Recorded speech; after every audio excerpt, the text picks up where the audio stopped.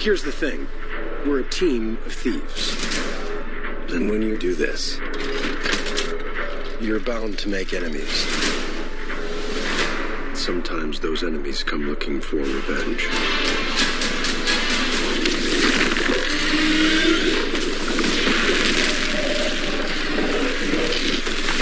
What is it exactly that you bring to this? I'm a planner. I make plans. You've already made the plan, so... If the existing plan fails, I make a new plan. So you make plans that fail? No. He also plays the lute. Not relevant. And welcome to the podcast that does, I think, what it says in the tin. It's Best Film Ever. My name's Ian, and I'm joined today by one of our friends of the podcast who actually brought forward this film to the podcast. He's a man of mystery, but we know him as Yeet. It's the Yeetmeister. How are you doing? Doing good. How are you doing? Hey, I'm all right. We're doing, was it 6 hours difference between us here? So it's a Tuesday, I think today is. So it's a Tuesday early evening for me and a Tuesday late morning for you.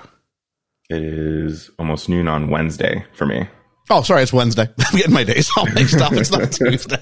That'd be a heck of a time difference if that was the case.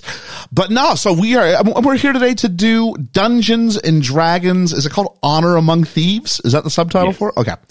And we were just hanging out in the Patreon group chat, and you fired up. We planning on doing this? I'm not sure I was, if I'm being honest, but I didn't know what the sort of perception of it was going to be large scale. So actually, things like the Patreon, things like the people just chipping in some thoughts like that. It's a good chance for us to put our barometer up and see, okay, so what is out there and what's getting people's attention. So I'm a teacher. I'm on Easter break here in the UK. We get 2 weeks off, and I thought, hey, I can go to a movie day. So I knocked out this and the Super Mario Brothers movie back to back.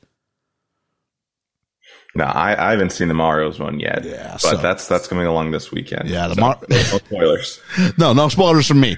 So I'll have something out for that very, very shortly. But we're here today.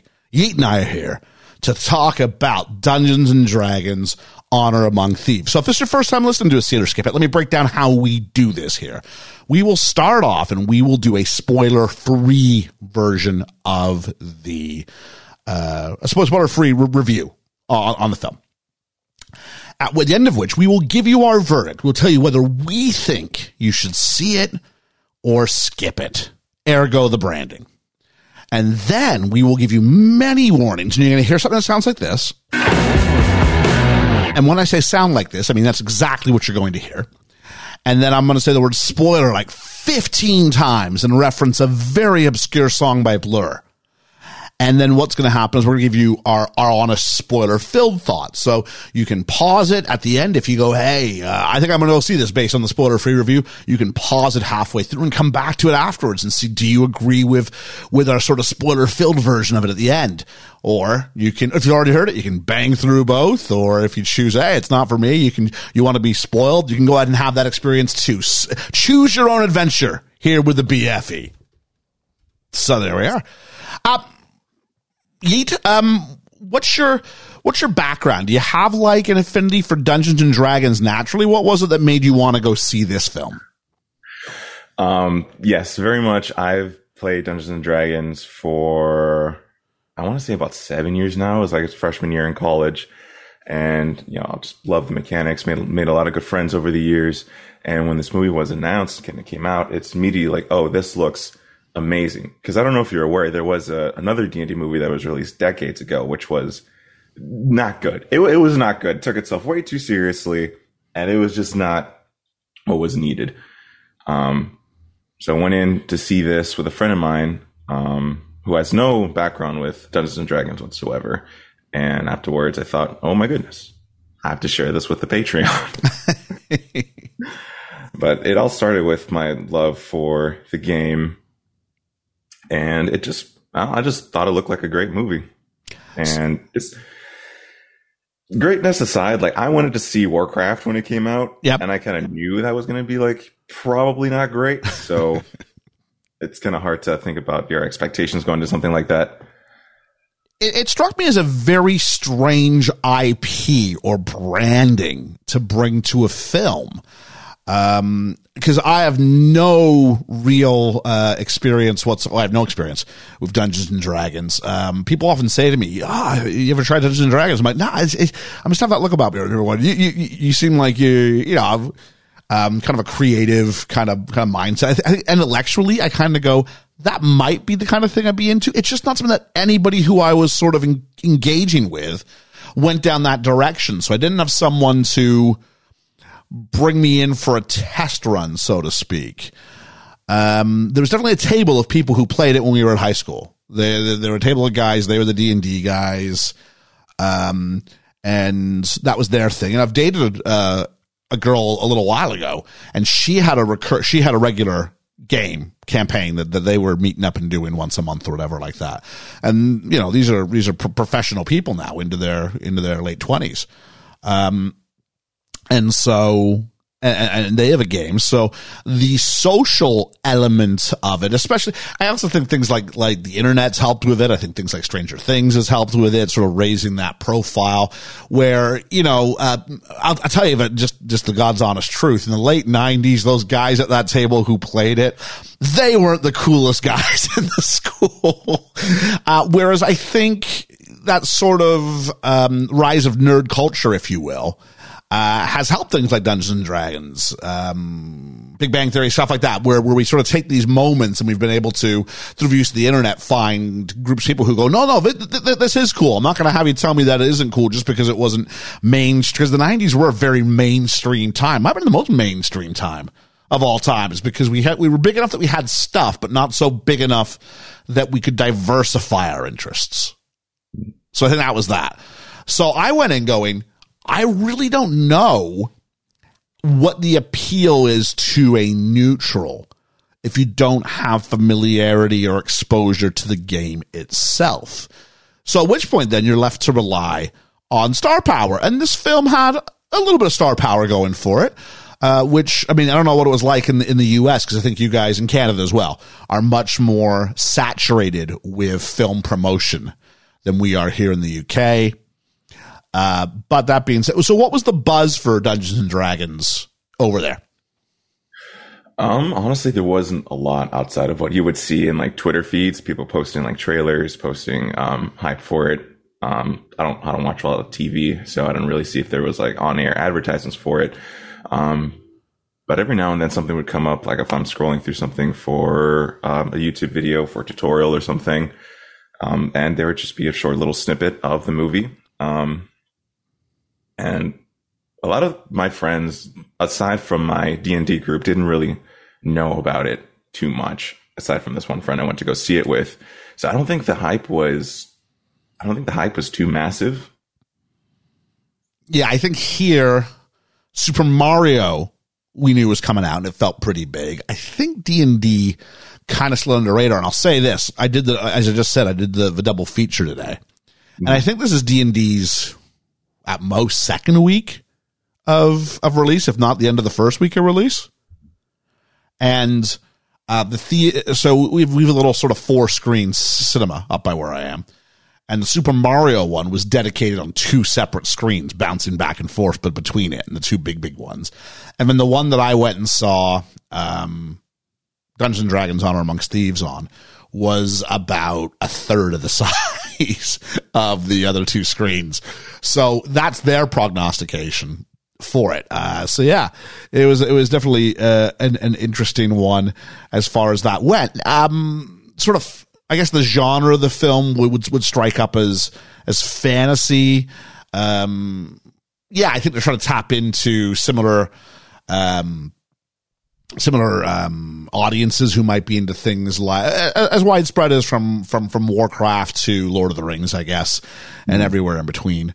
There definitely was a challenge because it is a Mario movie. You know, Mario has been a cultural icon for years. So to go up against that in like a similar time span, it seemed almost, I would think it would be almost pointless to try to market as much as a Mario movie when you have that big of a competition. Oh, yeah. I think you're dealing with people's nostalgia and the budgets of Nintendo and Paramount combined.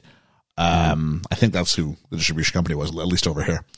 Also, I mean, I'll say this much. I mean, the demographics who went to see it. I mean, I'll just say this much. I was surprised there were so many, it sounds really stupid. I was surprised there were so many kids going to see Mario. I'll share my thoughts more on that when I release whatever I do for that. But it was an older, still some children, teenagers in there, but definitely an older and younger subset for Dungeons and Dragons. I guess grandparents can relate to it, and like 6-year-olds can relate to it, and everything in between. I think Dungeons and Dragons is kind of like, teenage years to probably about the parents thereof, but you're not going much beyond that. Yeah, generally, I think when I went to go see it, I'm pretty sure my friend and I were the youngest people in the theater at the time. Wow. Yeah. But every now and then when you go into like game shops, you see some people who are on like 11 to 13 trying to join a game or so when it's like an open game night. So the demographic reaches a lot younger than even I would have thought these days. But again, that comes a lot to star power, not just for like the movie, but the broader Dungeons and Dragons community it's gotten pretty massive. Which is a change from, I for sure remember from way back then, the whole satanic panic and worrying about it being a cult and summoning the devil and all that. So it's an interesting turnaround. Indeed. I just want to let you know I'm still here, even though I believe my camera has gone dark for some reason. So I just want to let you know I am indeed still in the room, if you can still hear me. Yeah, I can still hear you. Great. I'll figure it out at some point. That's weird. Hasn't shown up for me the whole time, though. Oh, the whole time? Wow. Yeah. All I see is a EOS webcam utility. I didn't know if that was on purpose or not. No. I think communication's important. Let me see if I can. Yeah, connect an EOS camera. Why are you not connecting? That's weird. I'm going to try this one more time and see what happens there. Oh, something's gone rough there. That's okay. I can do that whilst we are chatting. Let me ask you a question then. As a faithful, longtime D&D player, how do you feel coming out of this? Is this quality of film aside? Because every now and then you go and see, like when you watch I hate to keep going back to it. When I watched the first Super Mario Brothers movie, I mean the one with Dennis Hopper and Bob Hoskins, or Mortal Kombat movies, the Street Fighter movies, you walk out going, movie aside, did it feel like the game? Did it put me in the universe of that situation well enough? So the question is, did it feel like a Dungeons and Dragons movie to you, or did it feel like a fantasy movie they slapped some branding on? Honestly, it did feel like a Dungeons and Dragons movie. Movie aside, just a lot of the stuff. I know game mechanics aren't going to completely transfer over to a film medium. But even then, they were able to kind of put a lot of the mechanics and kind of the thought. Like if you're aware of how stuff works, or what different things are, like classes, abilities, and all that, and just how a campaign goes and how a campaign feels, it really did feel like a proper Dungeons and Dragons movie. Excellent. I gotta take a look and see if you can see me now. Yeah, I can see you now. You can see me now. Okay, great. Yeah. I was listening. See, it felt it was faithful. They put you in the world effectively, and you didn't feel sort of taken advantage of as far as your fandom. Right. It didn't feel like a shoehorn or like a giant cash grab. It felt like a faithful adaptation of kind of the game world, as well as having people in the movie who really felt like they were passionate for the project. Like there was no half-assed That's interesting. Performances, at least in my opinion. Yeah. I've got some I was watching one bit and something came to me. Maybe I'll get to that a little bit more after the jump. But yeah, I hadn't even considered, I don't know about Chris Pine or any of the other actors involved in this, and if they actually have any experience playing the game or things like that. That's kind of an interesting thought that I wouldn't have considered. Or even if is it important to the fan base that they are? I don't know. But maybe a good time to start talking about the performances. We'll do some broad strokes here, some spoiler-free stuff. I will say this. I thought the acting in the film was more than fine. I thought the acting was actually a strength of this film. I would agree. Yeah, I thought Chris Pine, who I thought really strange. At first I went, oh, Chris Pine. Which is kind of my thought process on this. And I was trying to figure out, cause he's Mr. Star Trek. Maybe he's looking for another another universe, another sort of big scale thing to get involved in. Because I think everything's he was in Star Trek. Pardon me?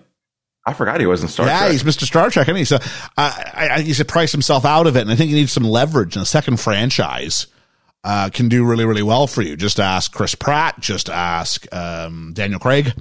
If you have a second universe, you can sort of leverage one against the other. Also, this is less. He's clearly the star of the movie in this. It's Chris Pine, and then there's a sizable jump to Michelle Rodriguez, who I was really, talk about someone who's already in one franchise that seems to be coming to an end. I thought she was excellent in this film. Yes. I think she was one of my favorite parts of the movie, was just seeing her.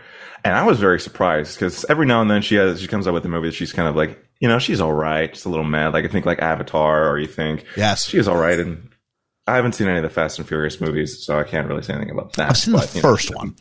She was in Lost. She always plays tough girl. That's her kind of, I'm tough, broody girl. But in this one, it was like she was like, I don't know if you've seen The Mandalorian, but she's kind of like that Cara Dune character, but like leveled up. Mm-hmm. And you're like, okay, we've got some legitimate, it's not just acting tough. She's backing it up in this film, but in a way that her skills as an actress were way above whatever the woman is who plays Cara Dune in Mando, or used to play Cara Dune, I should say, in Mando. Yeah. And I'm kind of with you on Michelle Rodriguez, where I'm not necessarily, she doesn't show up. I don't necessarily go, oh, good, she's here. But I'm like, what is she going to provide? And with Chris Pine going 70% of the way to a Marvel lead, where he's a bit quippy and he's a bit Star-Lord, but he's not nearly that far. She's a great one to balance him out again. She's a great, pardon the expression, straight man, so he can be the kind of slightly quirky one. Yes. And go ahead. And I'd say she was very much a surprise for me, because I didn't think she'd be in anything just of this. I'm looking for the right word, not caliber, but this kind of project. This high fantasy kind of adaptation. Like I was very much surprised that Michelle Rodriguez, of all people, kind of not surprised for Chris Pine, considering he's done a lot of like comic stuff, and that's a little easier to kind of get into the nerd culture. Like he was, I forget his name for Wonder Woman. Oh, yes. I forgot he was in Wonder Woman. So you forgot he was in Star Trek. I forgot he was in Wonder Woman. But that this duo just worked out really well, as you kind of say. And honestly, that near Marvel writing normally has been a detriment as of late for like the recent phase.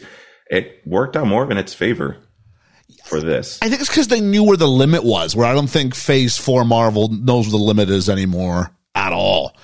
They just push everything way too far as the sort of silliness and the zinger. The zinger's more important than the story. And this one, I think the story was still the more important thing. I just want to round out. I don't really think there was a weak performance in. Oh, hang on, that's not true. I will say that I thought for the most part, and that's why I think the one performance really stands out as being dreadful.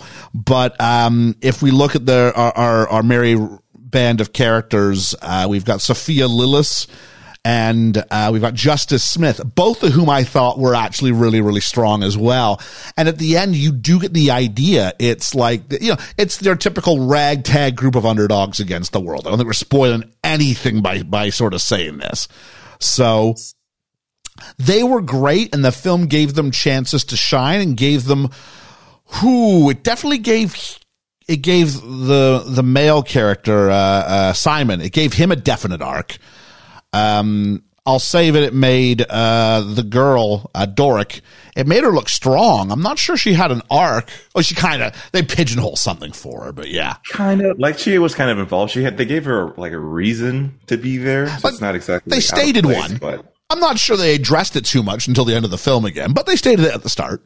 I mean, initially, her character introduction kind of shows her kind of agency for being a part of this. But once she joins on, Does it feel like she's just kind of off to the side? Not off to the side, but her character's motivation becomes secondary to everybody else's character motivations. Yeah, I'd say that'd be the case, and kind of gets thrown along in with Justin Smith Simon with Simon's sort of arc. Yes, kind of. And then Regé Jean Page. I don't know if I'm saying his name correctly. I believe this is the guy from Bridgerton. If my eye is correct, I haven't seen Bridgerton. I think this is the Bridgerton guy. I haven't seen it either, so I can't confirm or deny. I believe I'm going to click on his name by his face on my screen, and yes, he is the Bridgerton guy who was also in the Gray Man. I will say this: he's infinitely better in this than he was in the Gray Man. I'll say this: I thought he was excellent in this movie. Actually, yeah. Like a lot of comic relief, if you've seen Drax the Destroyer, it's kind of along that line to a degree where where he's going. But he was again he was a nice extra bit into this group. Right. It was more along the lines of like first movie Drax as opposed to second movie Drax, if that makes any sense. Like Agreed. he had stoicism that was played for laughs, yeah. But it wasn't anything that was eye rolling. No. It was all. It felt earned. I don't know if it was the way it's just delivery's that good or the writing was that good, but I was a fan of how they treated him. And I will just close it out by saying I thought Hugh Grant was very good too. As Hugh Grant sort of develops how he's going to adapt to Hollywood, not as just typical leading man, romantic comedy kind of self. He's sort of undergone a renaissance since appearing in the Gentleman. And whatever that American TV show was opposite Nicole Kidman. And I really, whenever he pops up, I'm like, I wonder where he's going to go with this. He seems to have found a freedom in his acting, and he seems like he's having fun with it. And I am here for the ride. Yes. He was my absolute favorite part of this movie. Was he? He did his part really, really well. His performance was exceptional, I'd say, and his role in the overall just story is until we get to the spoiler it's part. difficult. I can't say much other than that, but it was, all I say is I think it was a real highlight of the movie. If I can, and even the kid, Chloe Coleman, she was really good. I ultimately like child actors. I thought she was strong, but Daisy Head, who played Sophina, was absolutely dreadful in this film. She was terrible. It's like someone said, hey, you know that one character from Justice League who just sort of flails her arms around? Can you kind of do an impression of that? And I was like, the whole time I'm just like, I wasn't invested in. Oh, it was, I don't know what. Yeah, it was a struggle for me. I honestly didn't think it was that bad. Oh, really? Okay. No. I mean, yeah, obviously not everyone's going to stand out, in a star-studded cast like this. I didn't think she was awful. Oh, I thought she stood out, but for the wrong reasons. I think it's just just comparing what everyone had to do for the film, like role and kind of character-wise, and she was very much like absolutely. Deadpan, straight on, someone had to be an outlier. Absolutely. Trying to think of non-spoilery kind of thoughts. Long movie at 2 hours plus. Did it feel like a long movie to you? Yeah.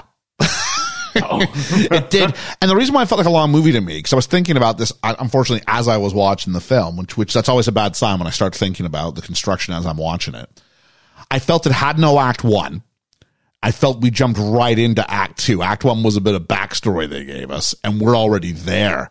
And they're throwing so many names and characters and locations and MacGuffins at me that I'm like, wait, what now? And that was a bit rough. And then act three begins actually as a result Because you can't, I mean, Act 2 was probably an hour and 15, or an hour of the first hour and 15. And then Act 3 was the last hour and 15. As a result, I had a really good time in Act 3. But I'm definitely trying not to go spoilery on this one. But not about the halfway point of this film, I'm going, this thing sucks. And then they got me back during the return, is I guess was the best way I can put it. It's that great bit when you get all your characters motivated on one page and they all have their own redemption arcs to go on. And I felt they won it in the end, but man, it was a bit of a mess getting there, is the best way I can sort of put it. I thought screenplay was good. I thought the story needed work. I think they did pay everything off in the end.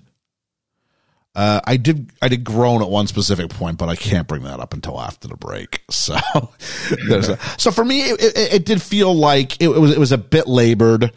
I thought the opening 5-10 minutes were fantastic. And then I thought the next hour were a chore. And then the hour after that was actually really quite fun. Okay. I can understand that. And that's kind of the detriment for being a labor of love to the material, because it plays out pretty much like a campaign. You start meeting up again. There's a ton of exposition of what happened before, what's happening today, and then you kind of jump right into where you left off, essentially, and kind of go on from there. So that's... Sorry, continue. No, I was just saying, 'cause I think, from what I understand about Dungeons and Dragons, which is very limited and usually, I want to thank Community for giving me some sort of basis of introduction for it. In general, what I understand is that each character has like a unique element to it. And to have a good campaign, you want to have a well-rounded group of characters so that they're able to combine their talents in moments of high crisis to be successful in what they're going for. Correct. Okay. I feel that in order to establish what all their special things are, that takes some time. And as a result, I feel that when they finally do get to this moment of crisis where they all have to come together, it really felt like that. Like, there's one sequence where I'm like, this, I imagine, is what like the final moments of a campaign probably feel like you're doing. I'm going to do this, then you're doing this, then I'm doing this. And it worked out really, really, I was sitting there going, I'm really enjoying this. But yeah, there were stretches where they were trying to establish internal story logic, and that takes time. But there was that middle sort of MacGuffin quest, if you will. Right. That bit to acquire that thing that took. I know they're building this stuff, but man, it felt like it just got a bit draggy for me there. Yeah. And it happens as well in campaigns. I mean, because campaigns can take anywhere from like a couple weeks to months. I think the one that I was in that had just ended was a little over a year. Yeah. And so you have all that time to, build character, create that cohesion. And then, those moments of crisis really come in, halfway, more towards the end. And that's when that really feels like a payoff. But of course, it's a, 2-hour movie. So it doesn't have that same amount of time. So being able to condense a lot of that into what was presented here, they did the best they could. And I think most of it did really well. Kind of gives a good idea of what playing the game feels like. Yeah. It's definitely a challenge to take that experience and break it down to one single viewing experience. I'm trying to think of anything else. I thought the settings, I don't know where it was shot. I thought the setting was fantastic. I felt it was a bit more sophisticated than I was expecting some of the storylines to be. It went to some places of real world, which is really weird to say about this clearly fictitious place. But it dealt with some big sort of concepts and didn't go childish with it. It was really interesting going right from Mario to this. So I appreciated the storytelling there, and I will be lying if I said I didn't have an emotional reaction to the final 15 minutes of the film. I would really be surprised. I can't deny that. I'll talk more about that after the break. So it feels like we're ready to sort of unpack the nitty gritty here. So now's the time where we go ahead and we give a verdict. I mean, yours is supposed to be pretty easy to sort of read, but see it or skip it. I'm going to say, see it. Whether you're a fan of the material or not, obviously everyone's going to react differently. Like, you don't have as much background with it as I do, and you found it as much of a slog. The person who went to go see it with doesn't have as much of a background with it as well, but he still absolutely loved it. So it's something, it's something that we always say when we're trying to introduce someone into the game. You got to at least try it. Mm-hmm. You can at least try the movie to see how you feel about it. So I recommend a see it. Wouldn't it be funny if I said skip it here?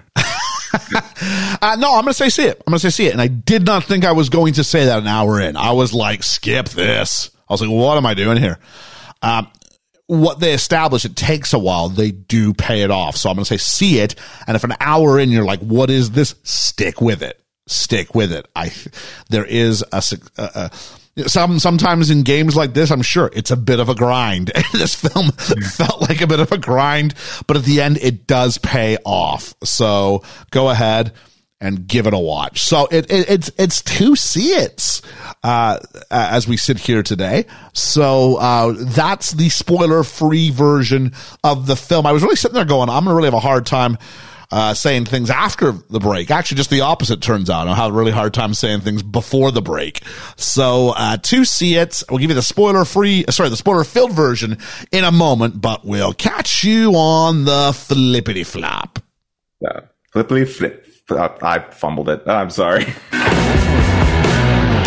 You've just got yourself on the end of year show reel is what just happened there.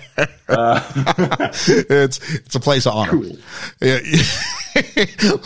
Liam will have some company. Spoiler. We live in a house in a very big house. Spoiler country. There we are. Yeah, it is that time for the spoiler version of this. Kira Davis, who played that's the wrong person. Daisy Head, who played Safina. She was just like the witch character at the end of Justice League, who just sat there enchanting spells and like swirling her arms around. I always thought it was the same actress. I'm like, what? And the problem was, you had to kind of make Hugh Grant the sort of initial villain, but he wasn't a big enough bad to sort of make him the final villain. So there was that push where we had our emotional journey where everybody gets together on the boat. And I'm sitting there going, well, that was easy. Well, too easy. I'm sure we got something else coming by. And then we did. And they have to go back in to sort of deal with it. And it's that final sequence where they're all fighting her, where Doric has shapeshifted into some sort of mountain lion looking thing. And, Justice Smith's character, Simon, is, he's fully at his magical powers and everybody's doing. And, to be fair, Chris Pine's character, Edgin, he's really just kind of Chris Pratting, Star-Lording at this point. His job was he brought everybody else together, in a manner of speaking.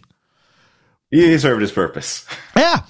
So, but I found that was the part where I'm like, I can see what they're all doing. I imagine this because they kept trading off moments, and that was how they were successful in beating this villain. I'm like, clearly this is how it's going to finish. And the bit where you have the bracelet that takes away your magic power, they set that up in the labyrinth.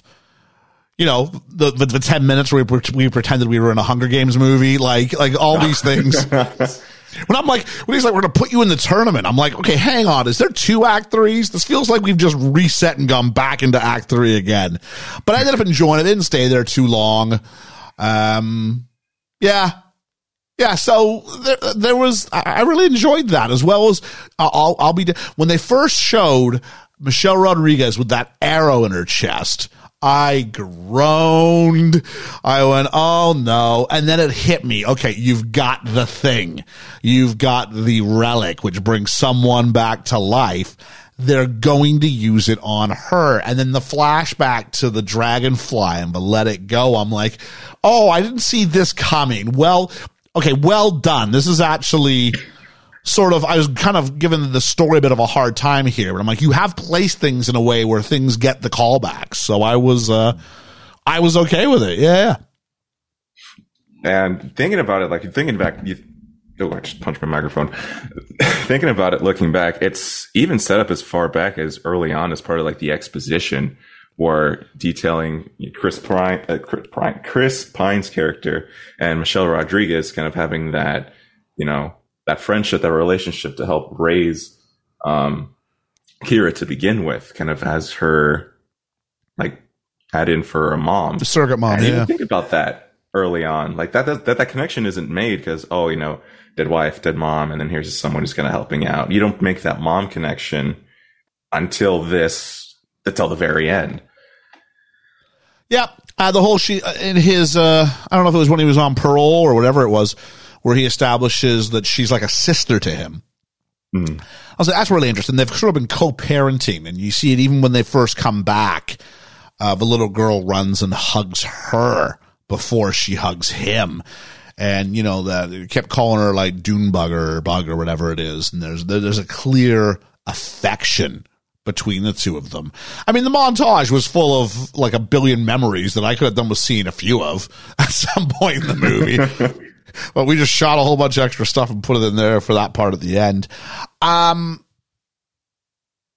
Yeah, I would have liked a little more time on Chris Pine's dilemma, because he feels like he just has sort of this flashback and goes, yeah, okay. And I'm like, this has been your character's single motivating driving force for years.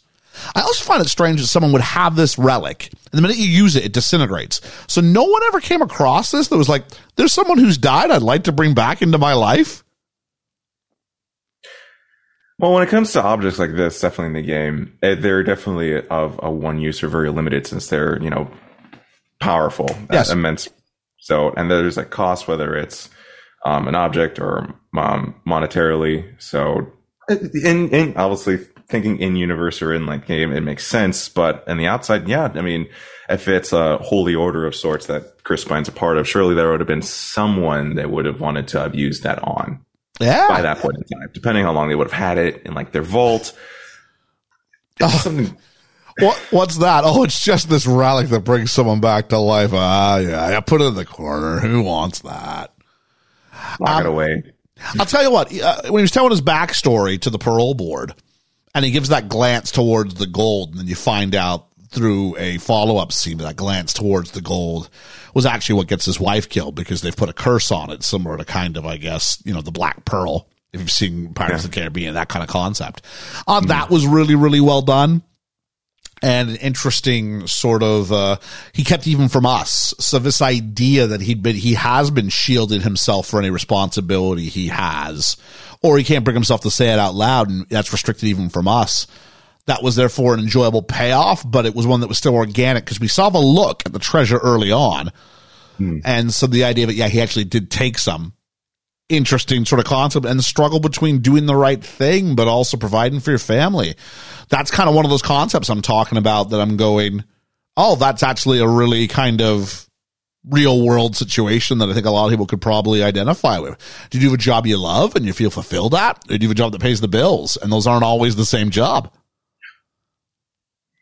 So, absolutely. And with his own motivation, even at the very end, talking about it kind of adds like another layer of why he's so adamant to getting this relic, kind of achieving this goal of reviving his wife. And at the very end, he admits to his daughter, like, I'm not looking to revive your mom, I'm looking to revive my wife, because I feel this amount of guilt that I had killed this person for so long, this person that I loved, and it's my fault.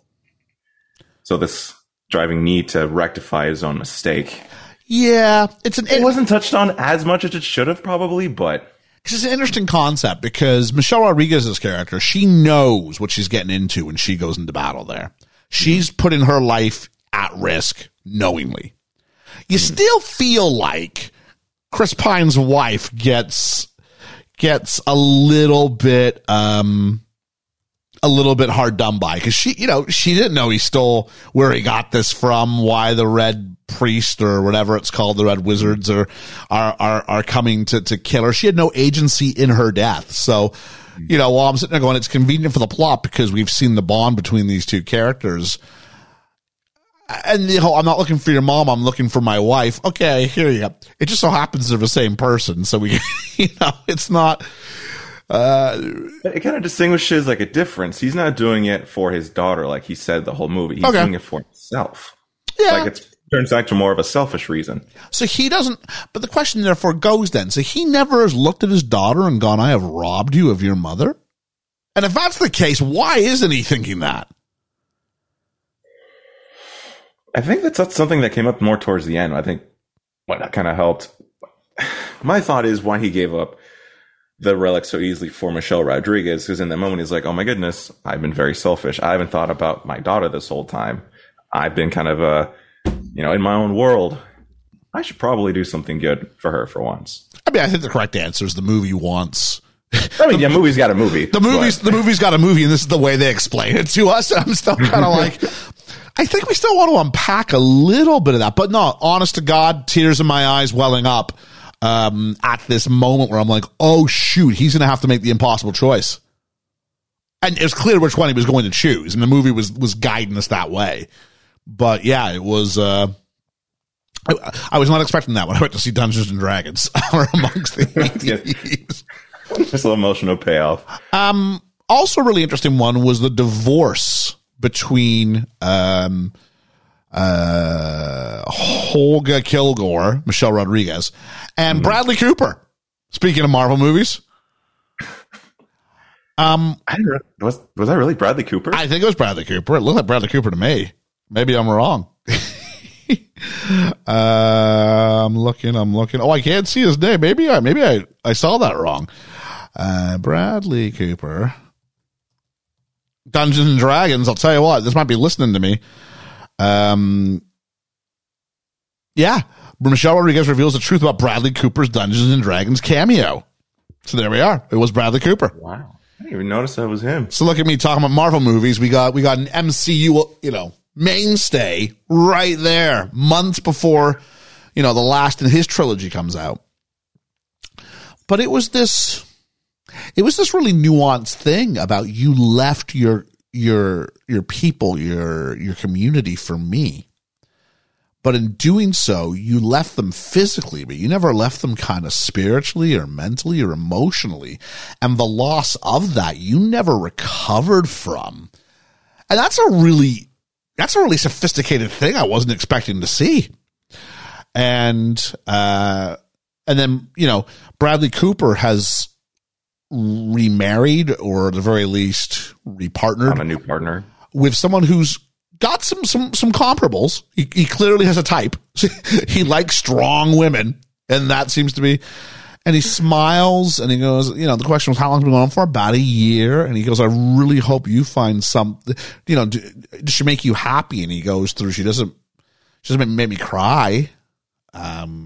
She doesn't, and I guess it's this idea of, I guess the good times aren't as good, but the bad times aren't nearly as bad either. And it's a really interesting choice. And I hope you get that. And of course, at the end of the movie, we see her making eyes at some small little fella. So she's got a type too.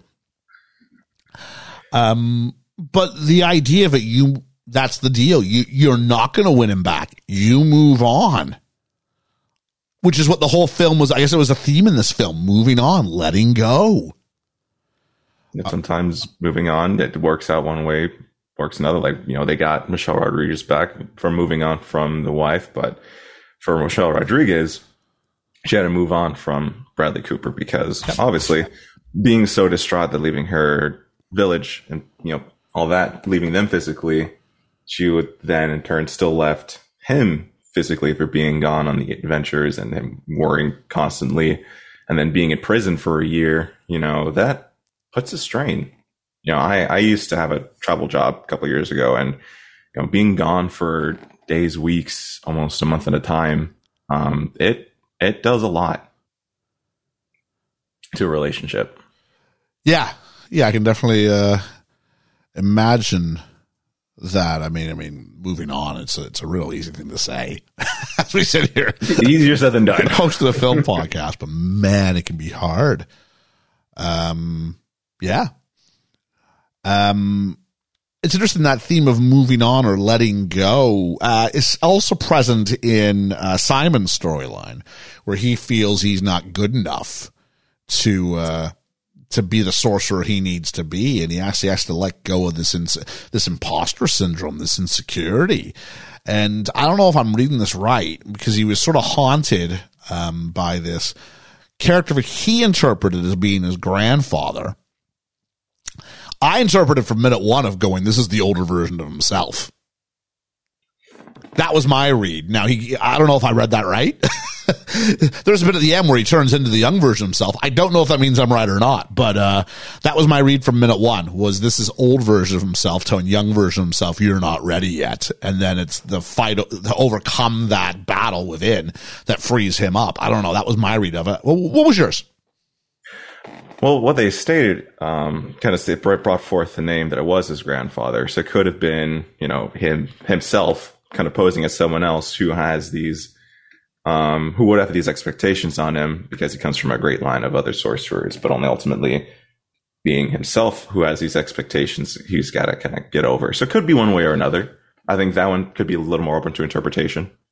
But it is presented as if it is his grandfather, who turns into just himself, but it could be himself just projecting as someone who could very well have the same kind of like talk towards himself. If that makes any sense. No, it does. Yeah. I don't know him from anything else. I was really impressed with him. I thought he was very good in this. So there's that. Go ahead. Was he? He was in the Jurassic Park Fallen Kingdom. I never made it to Fallen Kingdom, so. He was in Detective Pikachu. Yeah, I never saw that either. So, yeah. It was surprisingly good. I enjoyed it. Obviously, it wasn't like a great film, but I enjoyed it for what it was. The girl who played Doric, Sophia Lillis, I mean, she was all right. The shapeshifter, the bit with the mirror. That was a bit of the mirror, the stick. I felt the film in the middle third. I was groaning because every time they got into a situation, it was Justice Smith's character, Simon, who'd go, "Oh, I have a thing for that," and it seemed like it was I was kept groaning, going, "Oh, it's another thing." So he steps in the bridge goes out. "Oh, that stick you've got." That's you know how much we love our magic do-hickeys here on the BFE. Yeah. This thing had magic do-hickeys for days. And not just magic do-hickeys, but magic do-hickeys that just appeared in the very moment you needed them. It's a stick ex machina. You just look at where you need to go and it can transport you across. And, the bridge is the bit where we learn about it. So when like I said, when it gets used later on, you go, okay, I'm familiar with this. So they took a lot of time building up the rules of their universe, and they used that quest to get the helmet to do a lot of this. That being said, while I felt it dragged to get the helmet, I feel that by the time we went back into the city, I knew what the rules were, and it just took me a while to I probably felt like a first-time player going, what are all the rules of this thing? And then by the end, it's like me going, okay, I think I'm starting to get this now. So yes, that was all right. And the guy from Bridgerton was really quite funny as sort of like, the experienced player leading me through the rules of the game. So there we go. And there's another bit of like a theme of moving on or letting go, which nice little touch. But Chris Pine's character has sort of resentment towards his kind, because his people are where the red wizards come from. So overcoming or letting go of that, I guess, kind of racism, essentially, because he sees all of them as terrible people who have brought nothing good. And then you hear like 4 different people saying, "Oh, I've heard about this person. He's done actually a lot of good." And his introduction physically is him saving a kid from Trish's mouth. That's right. I'll be honest, at this point, there's a lot of lore that had been thrown at me, and I'm not sure I even picked that up. The idea that, yeah, I'm really struggling to take in everything that I've been told here.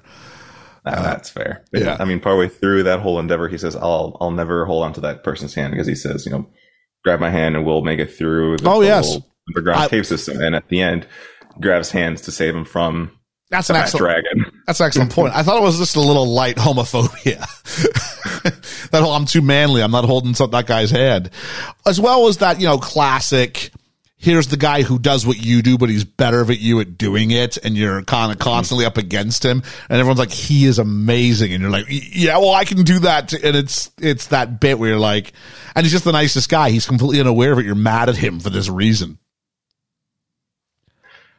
Hugh Grant, in all his proper slimy villain self, it didn't wait too long for the reveal, which I liked. He seems like the kind of guy who would have an air balloon 50 feet high with his face on it. Mm-hmm. The idea that he's poisoning the daughter against the father. I was like, well, why does he want to take care of her so much? And he establishes, it's kind of like being a god. And I'm like, okay, I can buy that. Okay. He's getting some sort of an emotional thing for it. And part of it's this sense of, fulfillment, whether it's kind of the classic, I learn more from them than they do from me kind of thing. Mm-hmm. In this case, it's a bit more self-serving.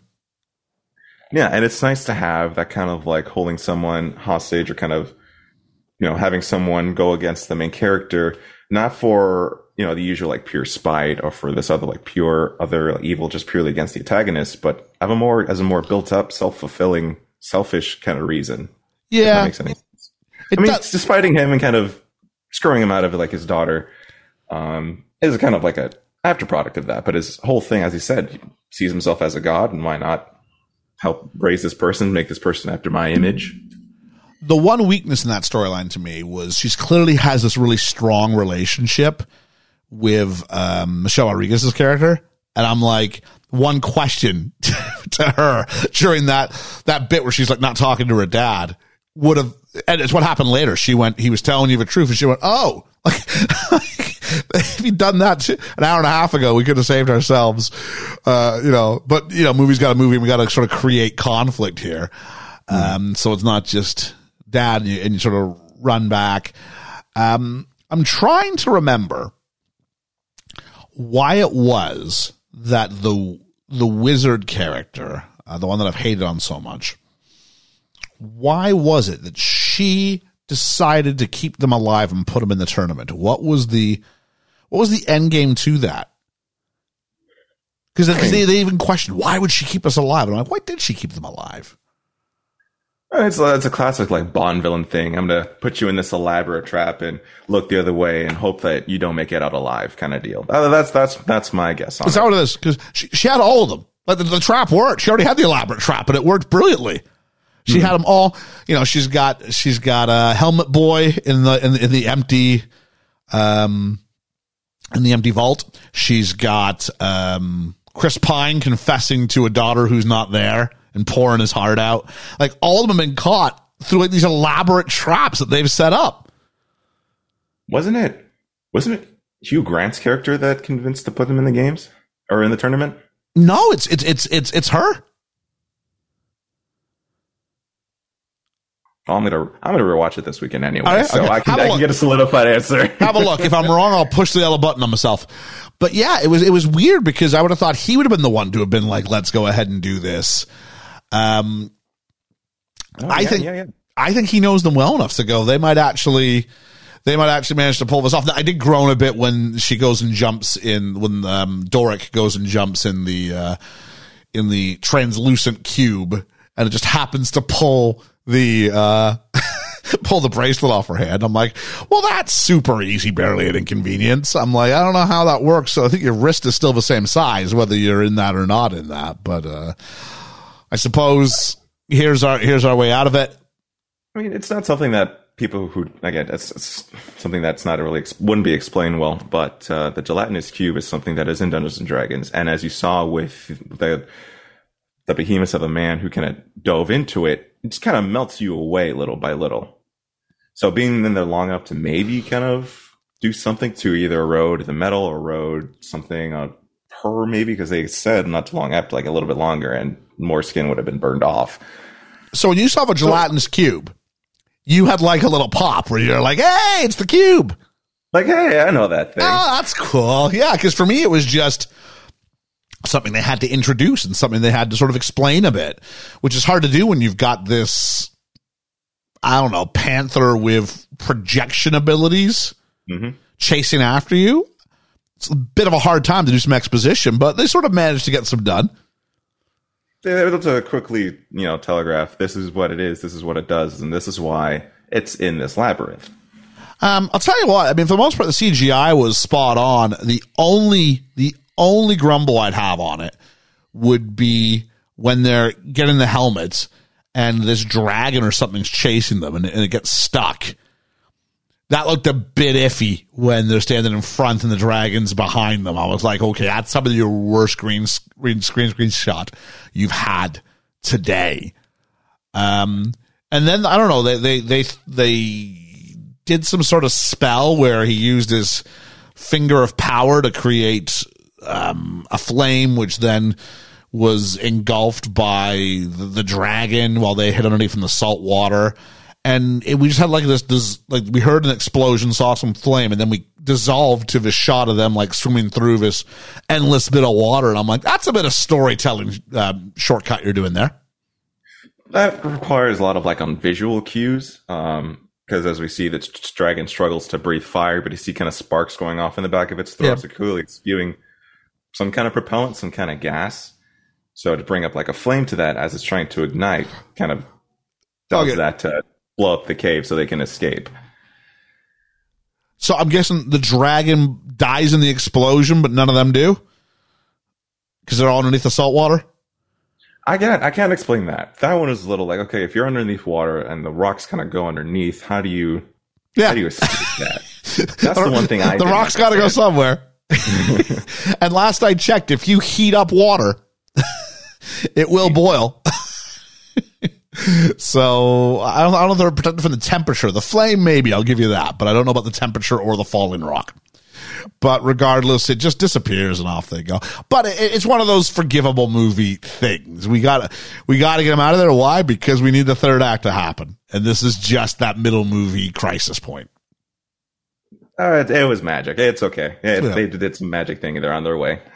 Yeah. So, what do you think's going to happen with this? Do you think they're aiming to build a universe around this? I mean, it feels like it's ripe for a sequel, doesn't it? Yeah, but everything wraps up really nicely at the end. Everyone's arcs get resolved, even like a lot of the minor side plots, like Dorix, Simon, I don't think like a sequel, like a continuation of this story. I hope that not like expanding universe isn't built, because as we see these days, universes are being done to death. Everyone's trying to launch a new Marvel, but in a fraction of the time and effort. Yep. If we were to do another movie in this franchise, I would imagine it being a whole separate story. That kind of it's nice and self-contained, and if it's in the same world, I mean, more power to them. But I don't see these characters coming back for another Raw. Really? Okay. It's done all right. It's taken about $73 million home at the box office. Split fairly even between domestic and international, which is a bit of a tale to suggest, it's got global appeal. That's that sort of Avatar sort of success story. You definitely don't want something where it's super, super strong, only domestically, like Cocaine Bear with its 77%, or Scream 6 with its 66%. You want something that can play to a global audience, and fantasy's easy because A, you can dub a lot of it, and B, I think we can, the ability to like run away from a dragon, we can all sort of put our heads around it, as opposed to if you go more nuanced with, bears who do cocaine, I guess. The premise of that. I'm trying to think if they were to come out with these same characters, now that we've established who they are and what they do, now the question becomes then what are their journeys, because they've all sort of overcome whatever it was that was bothering them. But would I be up for them to go on a second, more streamlined adventure? Sure. Sure, I would. Hugh Grant's still out there. You know what I mean? They've established he's there. He's present. He does not die. So he's there as a great return to call back just in the middle of the second movie when you forget all about him. Bam, he shows up and you go, oh, he's back. What? In prison somehow. Yeah, he gets out of the prison, which, I mean, there was a great callback to that at the end, how they get out of the prison by, you know, originally they just grab this bird and fly out, steal him out the window after they'd already earned their pardon. Brilliant. But they sort of see that coming with like a stone wall, whether that was input by them or whether it was our heroes arriving a year later and using the magic stick to put a brick wall in its place. Either one would definitely suffice. I think I'd be up for seeing another kick at the can. It's all going to come down to how do the financials do and how much of a pay rise does everybody want to come back and do it again. I think if it were to be done in true Dungeons and Dragons fashion, we can have a lot of the same cast members return, but it would be a whole different story and playing different cast of characters. Oh, wow. Okay. That could be an interesting concept. Not sure how it'll be done in execution, but that's just wishful thinking. See, I didn't think this was going to be successful with the IPO. And how do you brand? Same thing I thought when I saw the Warcraft film, which I never saw, but I was like, how are you going to make this work? And it seems like they very much didn't. But it didn't work at all. Yeah, this one though, it feels like they've created something. That's why I asked you the question, how faithful is this? Because it does feel like you've created some sort of a cast of characters that would be like it's this ragtag group of families. He finishes by saying, "You are my people." Are you going to go back to your people? No, you are my people. And so then that requires the question, well, what are your people going to do next? If people want to. But as of right now, there's been no announcement for a second film. But, I mean, I don't know what if I click on this, I'm currently on Box Office Mojo. I'm just wondering if I click on this, if it tells me what the budget was for it. It is not telling me the budget for it. Maybe I can do a quick Google search and find that. $150 million. Whoa, really? Wow. Yeah. So you've got to do like double, if not triple that to really truly break even. Because that doesn't take into account distribution or marketing. So that's just production. So you're looking at like 400 mil. And it's not like, what did I say, 79? Yeah. Oh, there's no way. There's no way. Yeah. You can strike the last 5 minutes of the pod. That's definitely not happening. Like I said, wishful thinking. Wishful thinking. And hey, I want to say this. I would never have seen this film if you hadn't have thrown it in the chat to go ahead and give it a watch. And I did enjoy it. Now, am I going it's a 10 out of 10? Definitely go see it. Nah, I don't know about that. It's not, it's not going to be one of those ones where I become almost an, evangelical for it. You got to see this movie. But I went and I had a good time. And that was something that I wasn't really truly expecting. I was open-minded, but at the halfway point, I was going, oh man, I am not enjoying this. And it won me out at the end. So again, I would like to reiterate, if for some reason you've listened to this, I mean, why would you spoil a fair chunk of the movie for yourself? But go see it. It's a good it's a good movie. It'll be one of those ones that'll talk about, hey, Chris Pine. Yeah, he remember he was in the Dungeons and Dragons movie. That's okay.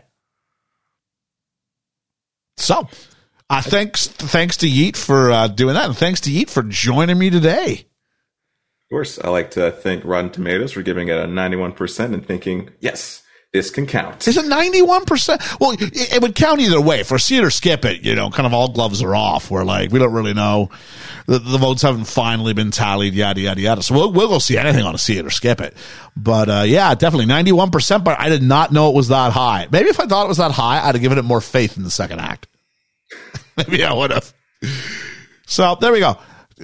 Listen to, hey, we got 100% of the people here said go see it, and 91% of the people in Rotten Tomatoes said go see it. So go ahead and give that a watch. Again, thanks to Yeet for joining us today. Hey, if you want to figure out how you can get involved on a level like this, we got a Patreon. Go check it out. Patreon.com/BFE. We kept it simple for you. Keep an ear out. We're going to be dropping something about the Super Mario Brothers movie coming up soon. I'm assuming that's not 91% on Rotten Tomatoes. I haven't looked for that one either, but it would surprise me if it was. No spoilers there. So, on account of that, thanks a whole bunch. We'll wrap this one up. For Best Film Ever, I've been Ian. I've been the Yeetmeister. And we'll catch you on the flippity flop. The flippity flip flop.